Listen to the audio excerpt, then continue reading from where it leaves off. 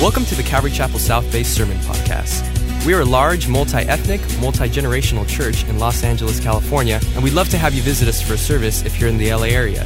Visit ccsouthbay.org to learn more about us and to find out service times. If you have any questions, shoot us an email at hello@ccsouthbay.org. Enjoy today's sermon, and we hope to see you at church soon.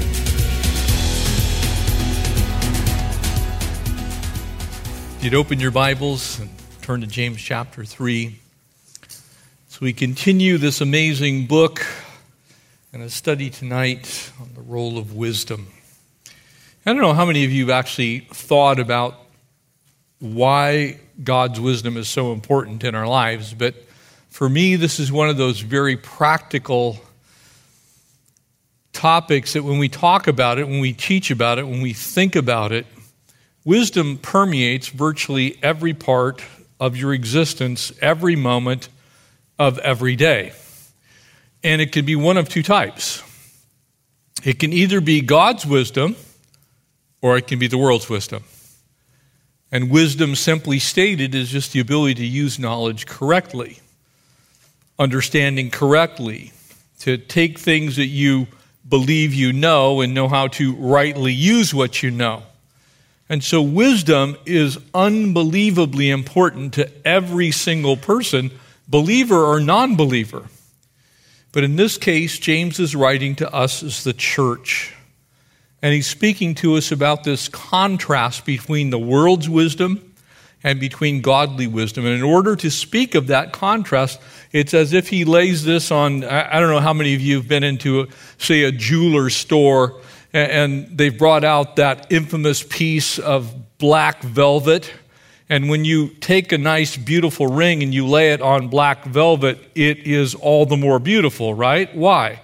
Because you see the full contrast between this sparkling diamond and the gold and the dark background. And so James does this with wisdom. He lays it against the world's wisdom. He says, this is what God's wisdom looks like, and this is what the world's wisdom looks like. And it should not take you very long to figure out which one of these two ways is the best way for us to live. And so tonight, we'll pick up in verse 13 down to verse 18 and the role of wisdom. Would you pray with me? Father, we do lift up our team that's in Cartagena right now.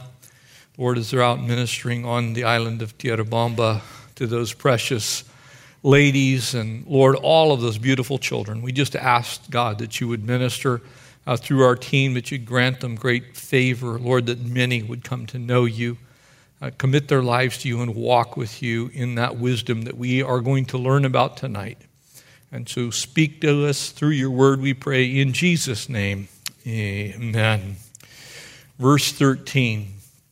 And first, we have kind of the broad stream, if you will, the wide river shown to us. Who is wise and understanding among you? Question mark.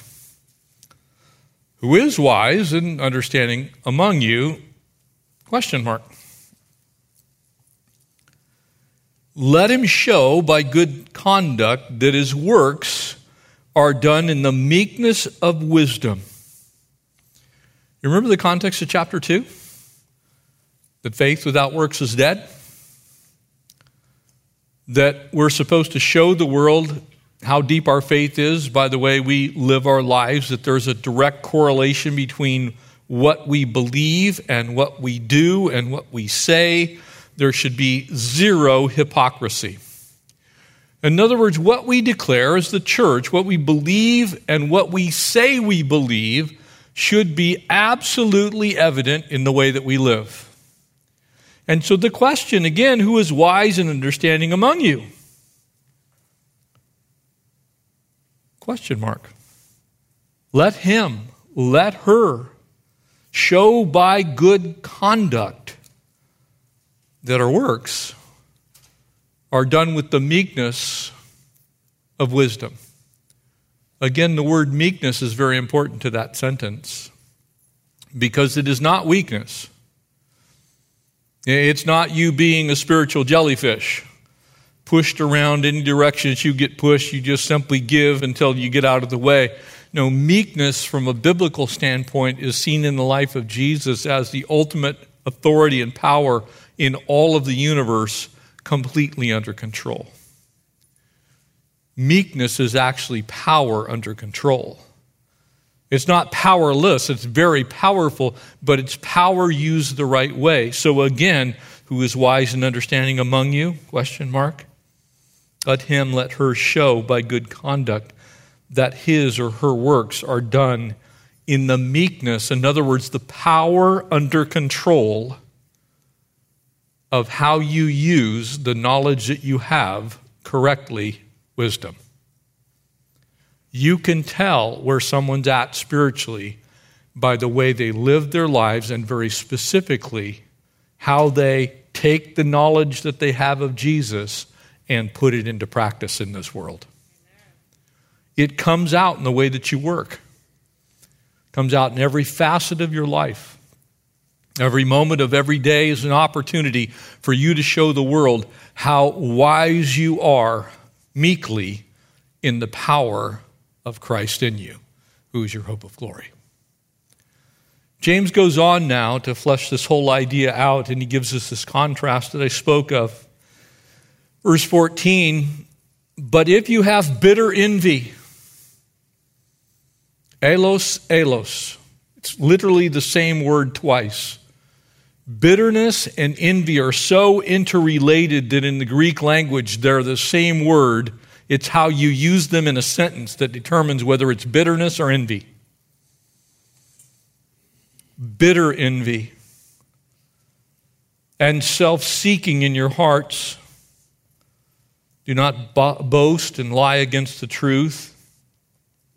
For this kind of wisdom, you see, the world's wisdom is bitter, self-seeking, and envious. It wants what others have. It is angry that other people are doing well. It seeks its own. It does exactly what Paul said does not define agape love. It does seek its own instead of it does not seek its own. But if you have bitter envy and self-seeking in your heart, do not boast and lie against the truth. In other words, don't lie about it. For this wisdom does not descend from above, but it is earthly and sensual and demonic. And here it comes. For where envy and self-seeking exist, here's the fruit of not being in the Spirit. Here's the fruit of not having godly wisdom. Here's the fruit of you walking in the flesh. Where envy and self-seeking exist, confusion and every evil thing are there. In other words, at the heart of someone who does not possess God's wisdom or is walking in the devil's way, in the world's wisdom, in the devil's wisdom, that person is primarily envious and self-seeking, and the evidence of it is confusion and every evil work. In other words, you can tell when someone is not wise in the things of the Lord. Because what follows them, what swirls around them, it's constant envy, constant strife, self-seeking. And because of that, confusion.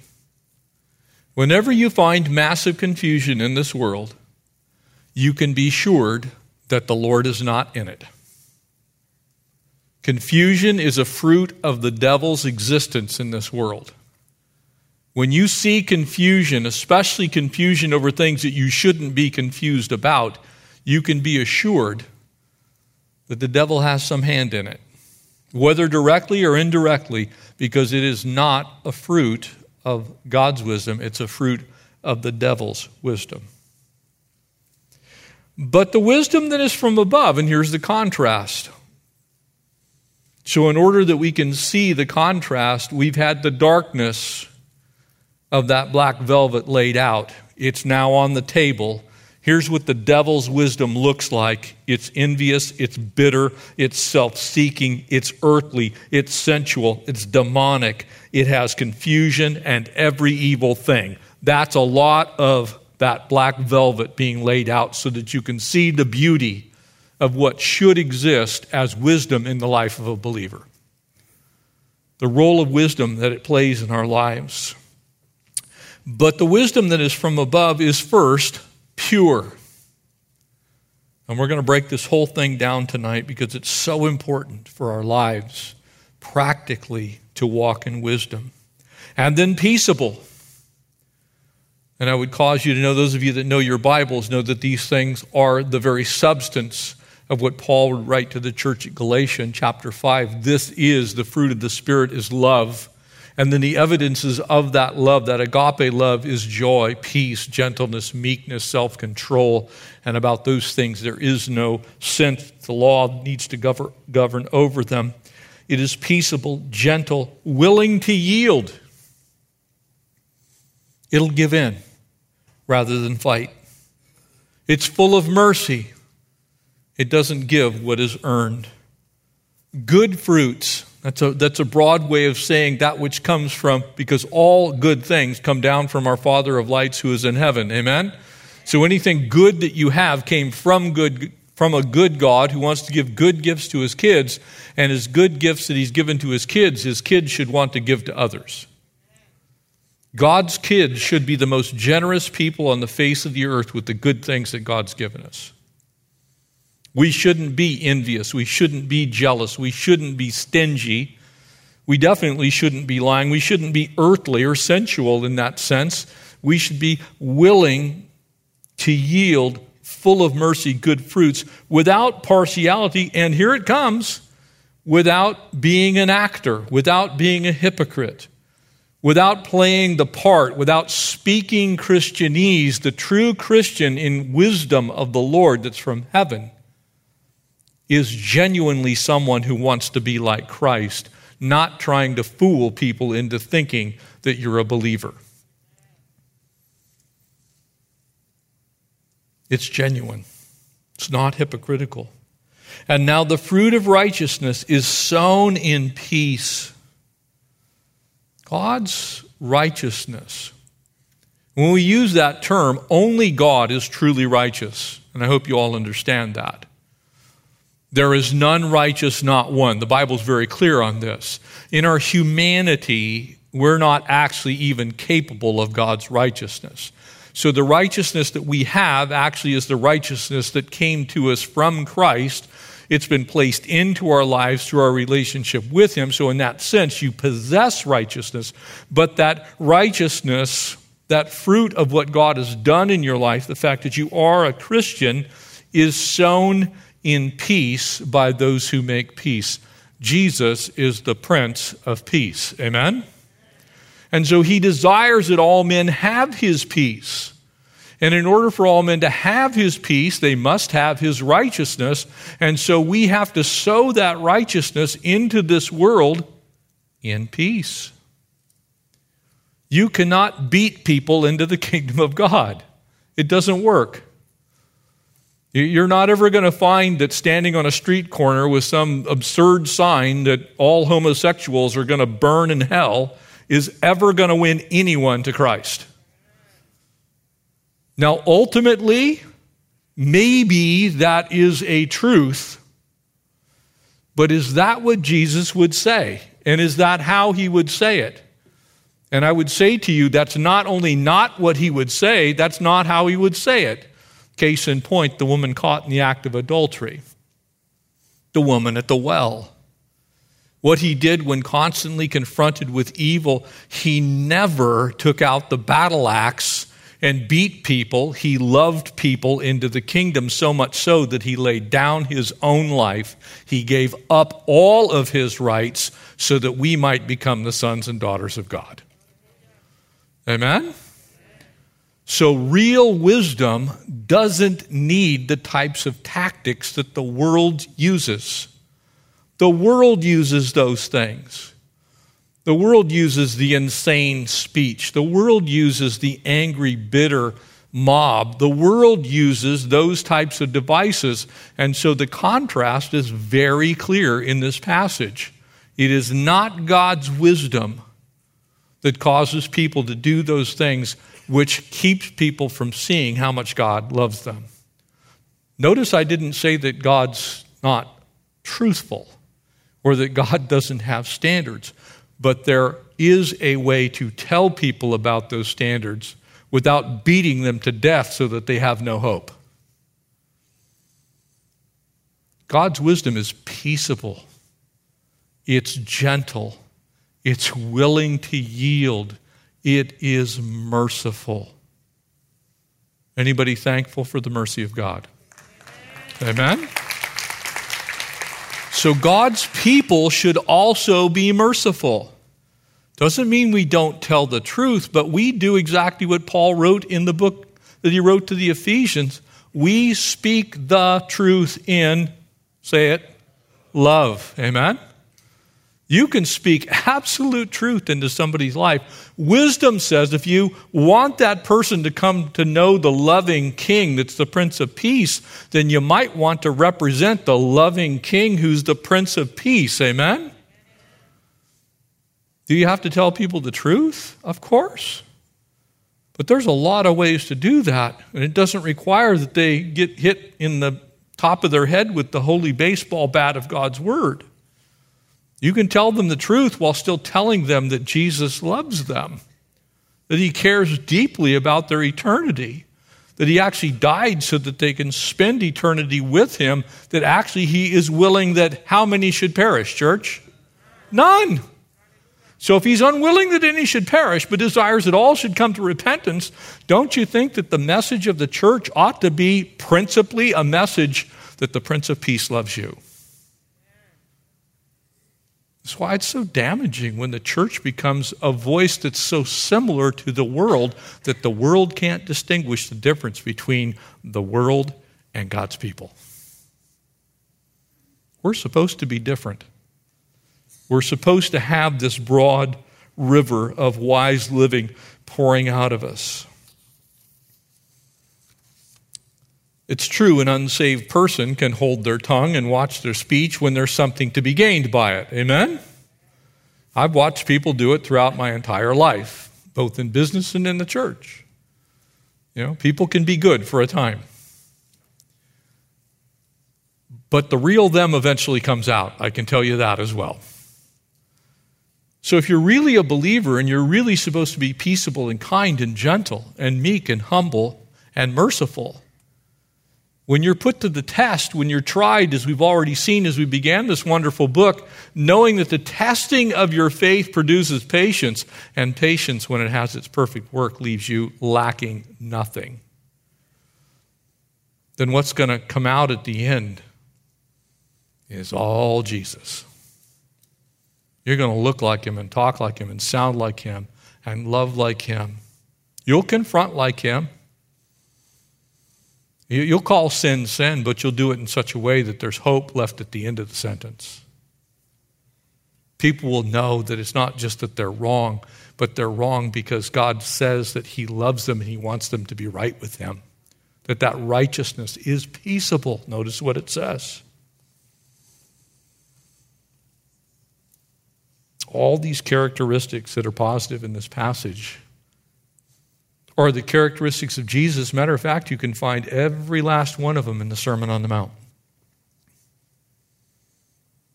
They're contained in the Beatitudes.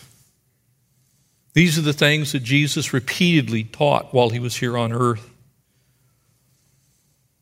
And I would remind you that James, the man who writes this book, who's Jesus' half-brother, was actually for a period of time himself blind to these truths. So this is on no one's case. It shouldn't be a surprise to us that we need an instruction in this area of life and living. Why? Because it's not easy. It's not easy to be wise in this world. It is easy to default to the world's ways. It's easy to become bitter. It's easy to become angry. It's easy to start doing things the world's way because the world does it the world's way, and we're in the world, but we're not supposed to be of this world. We're supposed to be different. Notice verse 14 begins what you might call the muddy stream, the dirty river, the polluted river of wickedness or wicked ways. And you'll see really four things here. There in verse 14. James kind of says to us, look, if the Holy Spirit's actually in you, then the stream that is your life should be pure. It should be righteous. It should be holy. And it should definitely be a quiet, flowing stream. It shouldn't be something that causes people to wonder whether they can cross into it or not. What does that muddy river look like? It begins with a bitter spirit. People who are not wise in the things of the Lord have a habitually bitter spirit. They are bitter about everything. Nothing meets their standards. They always feel that they're on the short end of the stick. They have to be at the top of the heap. They are habitually bitter. They can't get past their own bitterness. They always feel as though they have somehow been wronged in a greater way than virtually everybody else on earth. And this phrase that's bitter envying, as I said, it's really zealous. A word that we often translate jealousy. It's as if James, the Holy Spirit, is speaking through him. It's like you're doubly jealous. You're bitterly envious. That's what jealousy does. It makes you bitterly envious. When you're overcome with jealousy, you are bitterly envious. You want what other people have. You believe they don't deserve it, and you do.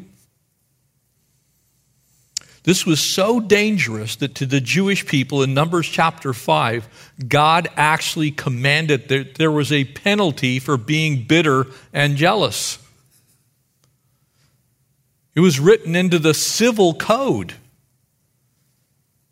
How many people's lives have been forfeited? How many people have died over bitterness and jealousy?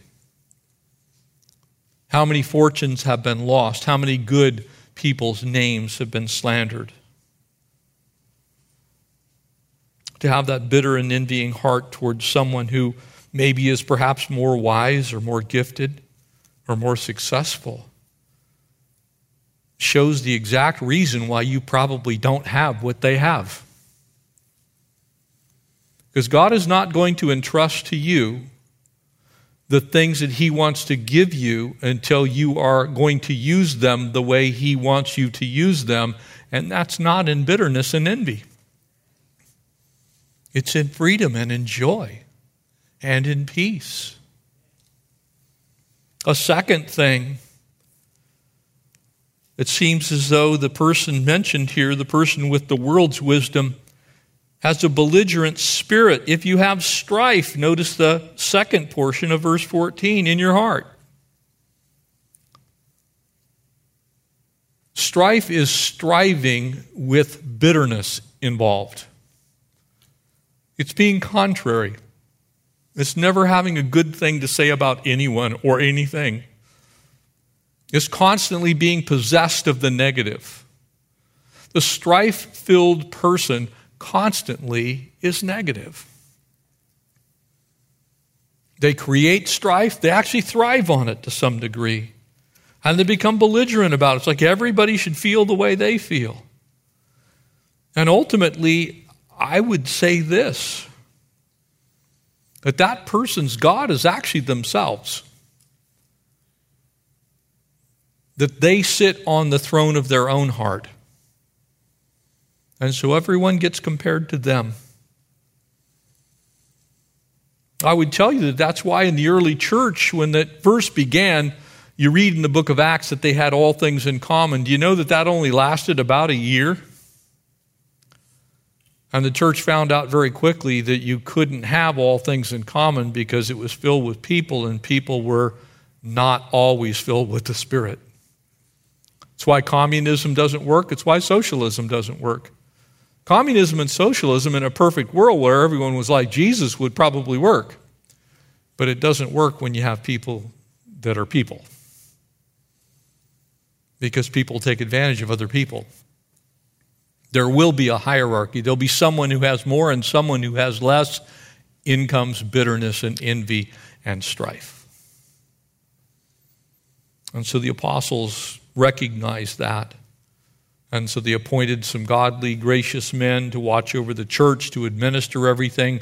They actually started the role of elders and deacons in the church so that those men, those leaders in the church, could hopefully even things out to where someone might be tempted to be filled with strife by getting their own way, that they would knock that down by making sure everybody had their portion. A third thing that you can see here is that there was a boastful spirit there in the third part of this verse. James says, do not glory. Don't boast. It also means to exalt or exalt yourself. The world has no need for boastful people. It really does no good to anyone. It doesn't even benefit the person who's boasting about themselves. They think it does. They think that somehow other people look at the words that they say or hear those things, and all of a sudden they're going to rise to the top of the pile. They'll be at the top of the heap. But normally it's a ruse. It's a guise for those things that are internal in that person's life. When they begin to boast, it's because there's actually some very deep lack that they're trying to cover for. There's a boastful spirit in man's wisdom. You can see that virtually everywhere. You can certainly see it in the world of sports. You can see it in academics. You can even see it in science. You can see it all over. You can see when man exalts himself, it's normally at the cost of others. It's not the way Jesus would have it. Remember, he's not willing that any should perish, and he's merciful to all. He's providentially good to everyone. He loves us each as his own sons and daughters. And so really God's saying, don't be partisan about this. Don't boast about it. Don't glory in yourself. Where we go as the church, we go together. A fourth thing, there was also a blinded spirit in this group that was being led by the flesh. Do not lie against the truth. The contrast here is truth is exactly who Jesus is. Amen? I am the way and the life. And no one comes to the Father but by me. So truth is a mark of God's people. Lies, on the other hand, John 8:44, is exactly the tool that the enemy uses most frequently. So the lying person, the person who has to lie against the truth, the person who makes up their own version of the truth, is actually exercising demonic wisdom. You have to think about it. That truth is throughout the Bible. You can see it virtually in almost every book somewhere where the devil is involved, where people are involved. You can go all the way back to the life of David and see how in David's life there was truth and there was lies. And every time lies were told, he got in trouble. Amen? Same is true in the life of Saul. Saul was a liar most of his life. He was at times a pretty good leader, but he ends up taking his own life because he had lived a lie. Be careful. So here's the dirty water. It's pretty easy to see. And so when you see those things, again, whenever you see these contrasting things in Scripture, they're always for our benefit. And so we can look at it and go, I don't really want to be like that. Or, I really should try to be like this. This is how the Lord is. God's good at that. And so he shows us these things. Notice the source of this wisdom, or the outflow of it, if you will. Because there are really two kinds of wisdom. There's only two. There's earthly, carnal, worldly wisdom, and there's God's wisdom. And it's interesting that the Bible doesn't say there's any kind of mixture. It's very much like your salvation. There's only people who are saved and people who are not. There's believers and unbelievers, saints and ain'ts. There are people who are in the kingdom and people who are not in the kingdom. There's no in-between ground. And in a similar way, you either are exercising God's wisdom or the world's wisdom. It's either from the Lord and has the markers and characteristics of wisdom that's from the Lord, or it's from the world. And it's pretty easy to tell which source there is. And so James begins first with the secular source. This wisdom is basically not from above. That's pretty plain, amen? It has a secular source. In other words, it's not from heaven. It's got an earthly source. And so if it originates from earth, it has not originated from God. And because it's originated on earth, no matter what it looks like, it's never going to do God's work because it's not of God to begin with. It may even look religious. It may actually look like it's doing some good. Some of the greatest philosophers the world has ever known, when you talk about Aristotle and Plato, you talk the great Roman Cicero, and you think of some of the things that were said. There were some marvelous things said by these men. The problem is their conclusions would lead you to following after a pagan god. So it sounded good on one hand, but it was earthly wisdom. And so it didn't lead you to the truth. It led you to a further lie. It's very much what we see in our world today. There are things that you can read on the internet. You go, oh, that sounds good. And before you know it, you're following after a lie because it's the world's wisdom. It's not God's wisdom. It's interesting how brilliant people, I sit around sometimes and I'm amazed. I'll, just do simple search, same thing that you guys can do. Search the 10 greatest Buddhists alive today, and you find some people that have done some amazing things. There are some people that profess to be Hindu, very brilliant, have started some Fortune 500 companies, very, very, very successful. But does that mean that Hindu caste system that they believe in, they happen to be Brahmin? They're of the very highest class, of the royal class? They don't tell you what they think about the Dalits. That they're not even worthy of life. If they were to be found dying in the street, you shouldn't help them because that's their karma. Fortune 500 company, and can't care for somebody who needs help. It's the world's wisdom. To be honest, science is filled with wondrous things. I love science personally, but a lot of science comes from the world's wisdom. It's not all good. I'll give you a couple of examples. Nuclear weapons. Mass destruction, chemical weapons, modified diseases that are being used as biological weapons. We have a weapons lab in this country that's what it does. We talk a bunch about what happened in Wuhan, and we can't point the finger very far because we have the exact same thing here. We've been creating new ways to kill people for decades. We've created weapons system after weapons system. All in the name of wisdom. Probably most of you are pretty reliant upon the internet now. Amen?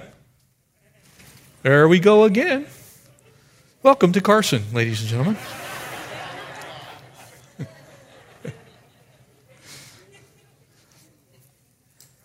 That was pretty good timing. It was not a nuclear weapon, though. We're dependent on the internet. I mean, your cell phone is like, how much stuff can you can real-time data all over the world. And you can get real-time pornography all over the world. You can read stuff that's patently not true. Completely false, total lies, but purported to be truth. And you can do it all day, every day. Whose wisdom do you think that is? How about genetic engineering? When is it going to be that we actually don't need people anymore? We have enough genetic material. I don't think that's from the Lord. Being as He's the author and creator of all life, I'm pretty sure He doesn't want to be supplanted by that. So where's that wisdom coming from? Oh, it looks brilliant. The basic accepted cosmology of our world is still Darwinian evolution. You talk to most people, they're like, we came from monkeys. That's what I was taught in school.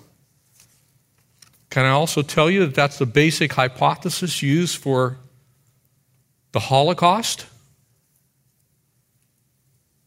That's not God's wisdom. That is sensual wisdom. It's from a secular source. This wisdom actually comes from our psyche, comes from the human mind. We can conjure up all kinds of things. The word that's used here actually is the same word from which we derive the word psychic. In other words, we make stuff up.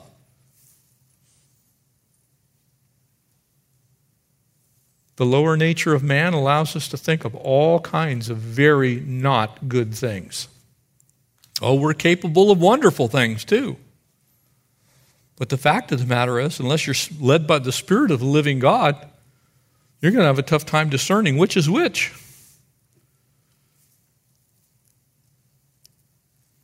The third source here, very easy to see. This wisdom is devilish or of the devil. It's literally demonic. The world's wisdom ultimately is demonic.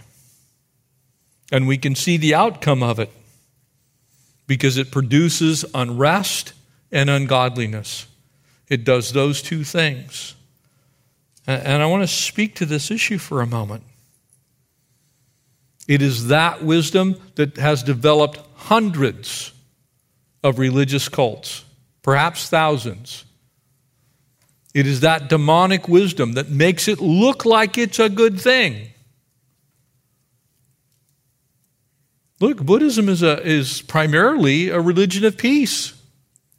I mean, who doesn't care for the smallest thing on earth? And in that sense, there's some good in it. But it also says that you need to keep reliving your life and be reincarnated over and over and over and over again until you finally become one with the great cosmic consciousness. That's demonic because it's not true. It is appointed unto man one time to die and then judgment. So that good that's over here in the kindness, in the doing no harm, turns into you're lost eternally. You see, the world gravitates towards the world's wisdom because it makes us feel good. I feel good about myself.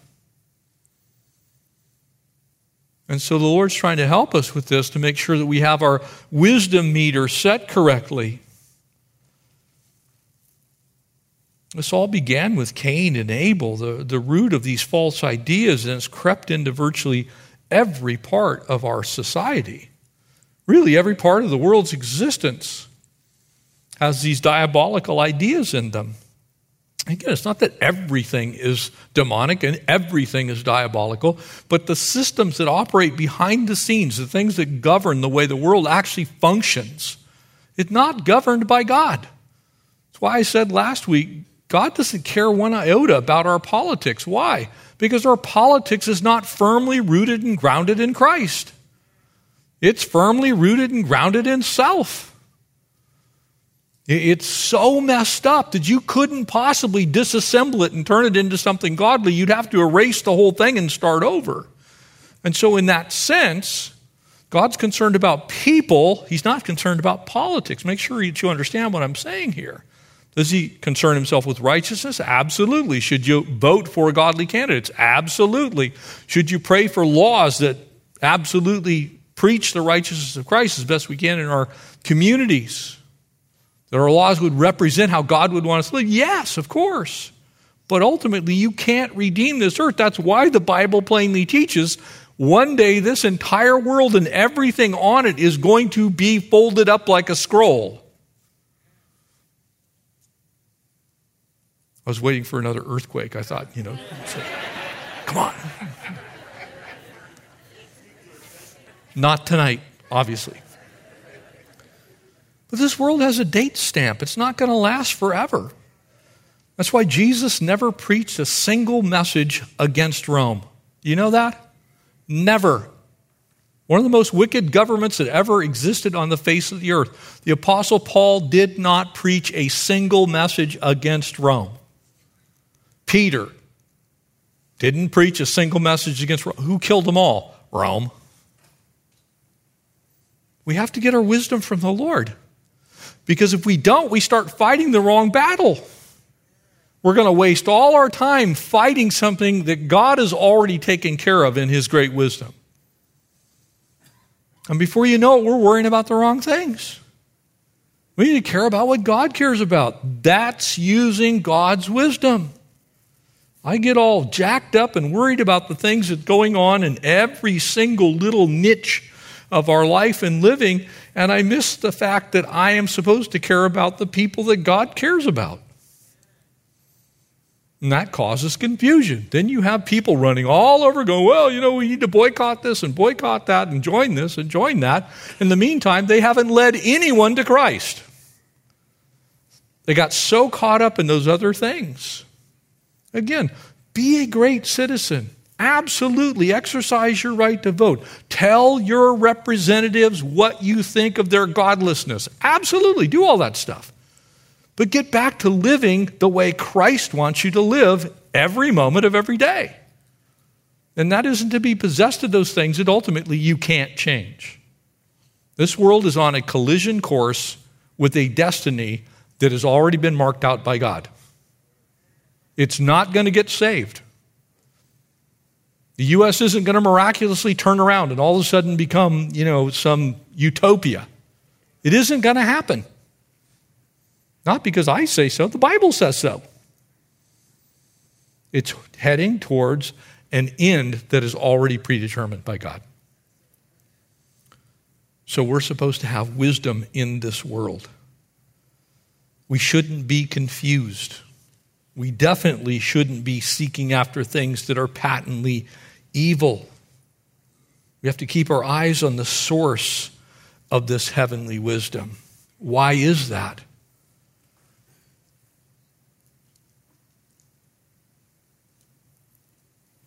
Notice what this goes on to say. But this wisdom first is from above, is pure. Its first characteristic is that it is undefiled. That's another good word. The Greek word here is hagos, from which is hagios, which is saints. It means so pure that it could be identified with God himself. We could actually use the word chaste there. That God's wisdom is absolutely pure because it has the character of God himself. That when people see it, we go, that must be God. Because it looks like him, sounds like him, acts like him. This type of wisdom, you can't mistake it. It is so clearly from heaven. Why? Because it's not like the world's wisdom. It isn't those things that we would look at and go, I think, well, that came from man. It's pure. Wisdom, just as Solomon said, is pretty easy to discern. But you know what's crazy? Solomon himself didn't exercise wisdom in his life. The end of his life was not good. He actually didn't do what he himself wrote down and is accredited to him as that beginning of the book of Proverbs. Matter of fact, he got overcome by the very things that he told everyone else not to do. And he died, in essence, a lecherous fool. This wisdom is also benevolent. And so that's kind of, you could look at it this way, that's like the motivation of the wisdom of God. It's benevolent in that it wants to bring peace. It's gentle. It's easy to be entreated. In other words, it's not hard to talk to. The wisdom of God is soft in the right way and truthful always. In other words, the things that God would say to you will always be truth, but they'll be in such a way that it's easy to take them. It's like, oh, that's what God's wisdom looks like. The idea of God being gentle is that he forbears with us, that he's moderate in his responses, that he's very approachable. We would use that term probably the most often. God is actually approachable. Have you ever thought that God is approachable? That his wisdom, in his wisdom, he wants us to be approachable because he's approachable? Hence the reason it doesn't do any good to do some of the nutty, crazy things that people do because they say they're being holy. Yeah, but you're not approachable. Nobody wants to be anywhere near you. When you take out your protest signs and you go to crusades and say, well, no one really comes to faith in Christ because you don't do the altar call the right way, you're leading no one to Christ, I can tell you that. You're not approachable. Nobody wants to be anywhere near you.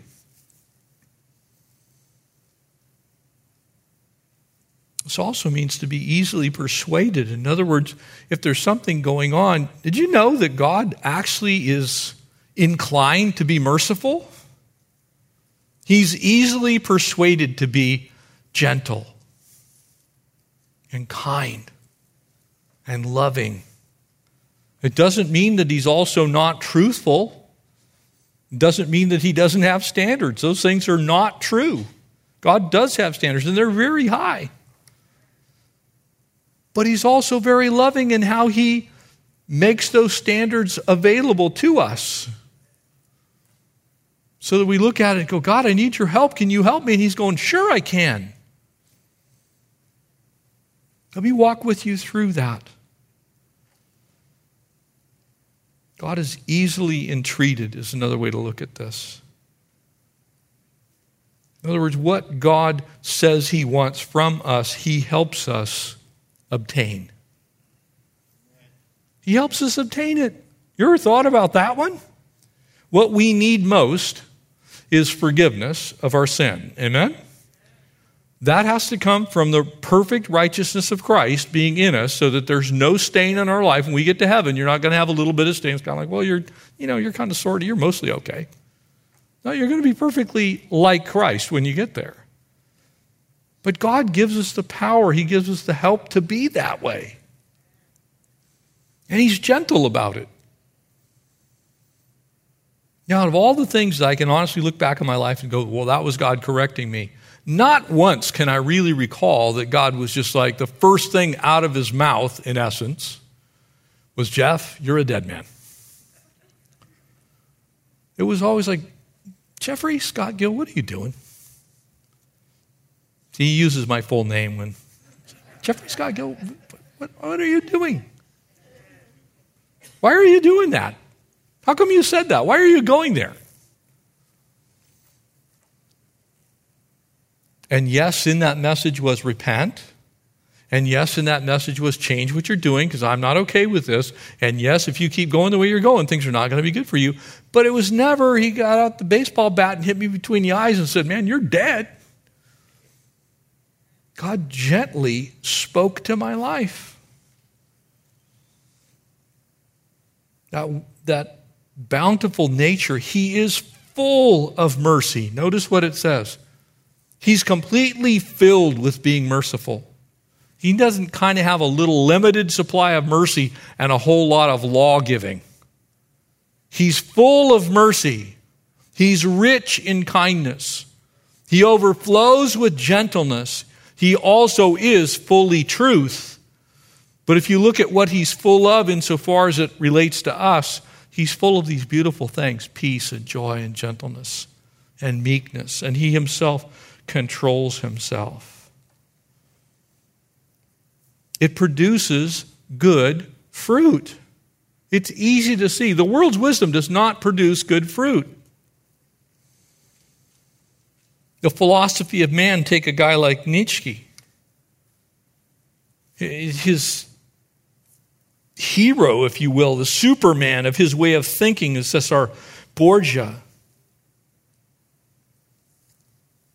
Evil, brutal, heinous. That's what man thinks, philosophically. I think I need to be like that. Where's the mercy in Darwinism? Continued survival of the fittest, the passing along of the genetic traits of the things that do the best and other things die. I mean, where's the mercy of God in that thinking? Where's the mercy of Karl Marx? Friedrich Engels? They, in essence, abolished any thought of God. It's like, we got it. Get rid of God. God's the problem. And so when people run around, we should be socialist. We should be communist. We should be Marxist. Really? Have you read what those guys wrote? What mercy did Lenin and his heirs have in imposing communism on Russia, the rest of the world?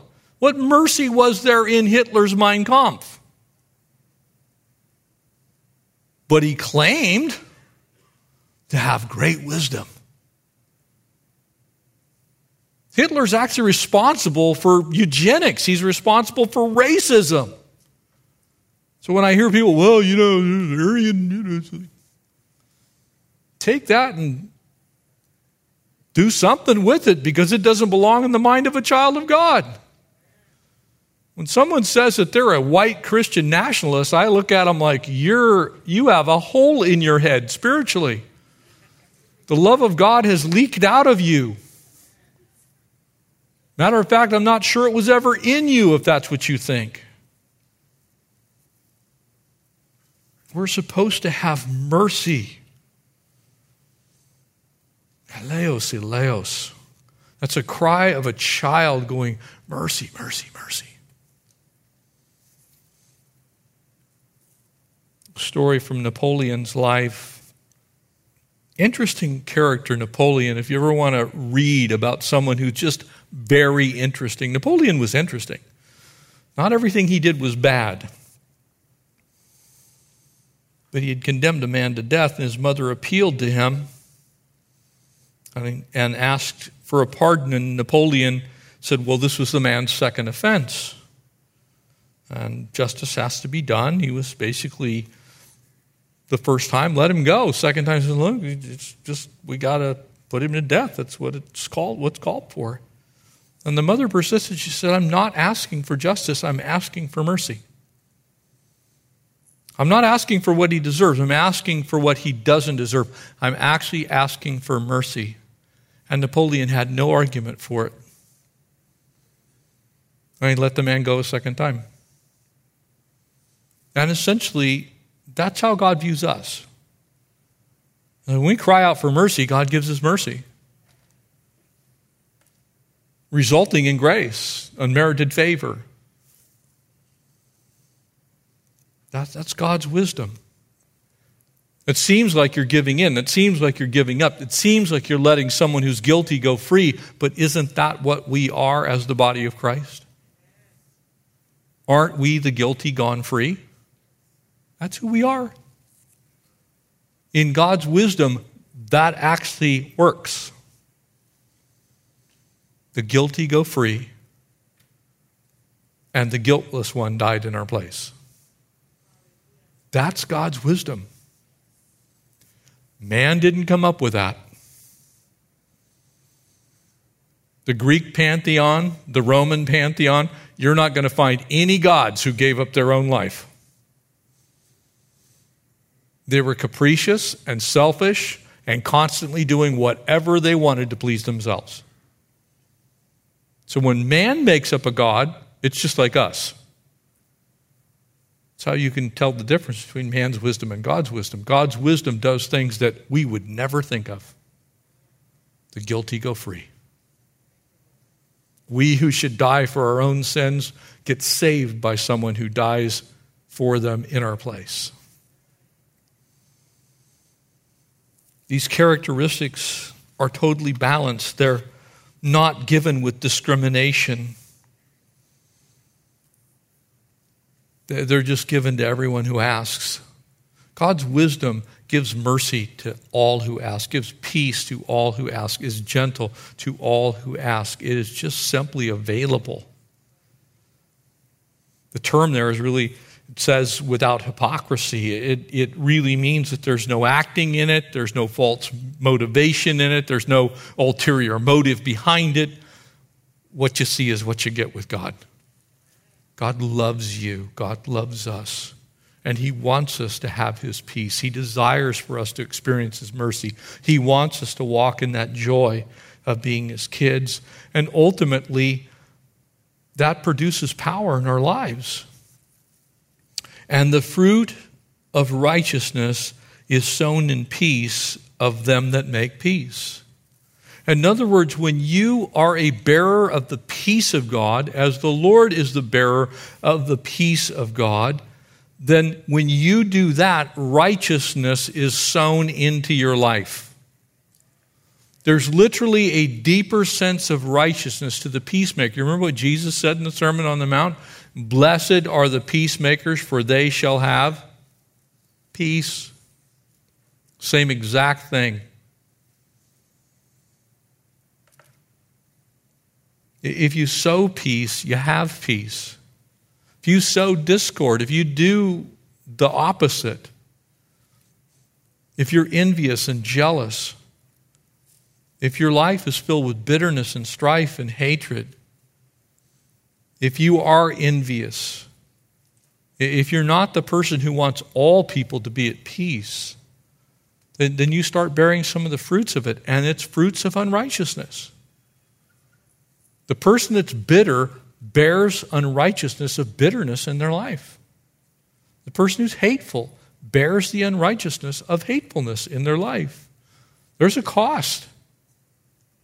Oh, you can make your own decision. You know, we have so much of that conversation going on in the public square today. It's like everybody's demanding their rights. You know what my rights are? To die and perish and spend eternity without Christ. That's what my rights are, actually, because that's what I've earned. But praise God, because of his mercy, that's not what I'm going to get. Amen? I should want that for other people. That should be every child of God going, look, I may disagree with you, but I still want you to have the God that wants you to be at peace with him. I still want you to experience his love and his care and his concern. I've listened to way too many Christians almost set up a hierarchy. It's like, well, those people are outside and these people are in. You better pray that those people that are outside can get inside, because if they can't get inside, maybe you never were. Maybe you never were. That's the God that I know. He seeks after those who are lost. He goes hunting for the one. He leaves the 99. He checks every inch of the house for the one coin. He doesn't want to lose a single sheep. So we should stop making the exclusionary notes that those people are outside of God's grace. The only person that's outside of God's grace literally is the person who no longer has breath of life. That's what every believer should act on. It's like nobody's completely lost until they're unable to be found. All this talk, well, that person did this or did that. Yeah, that may be true. And it may be wrong. It could be completely sinful But you don't know what the grace of God is doing in somebody else's life, so don't you judge them. You preach Christ to them.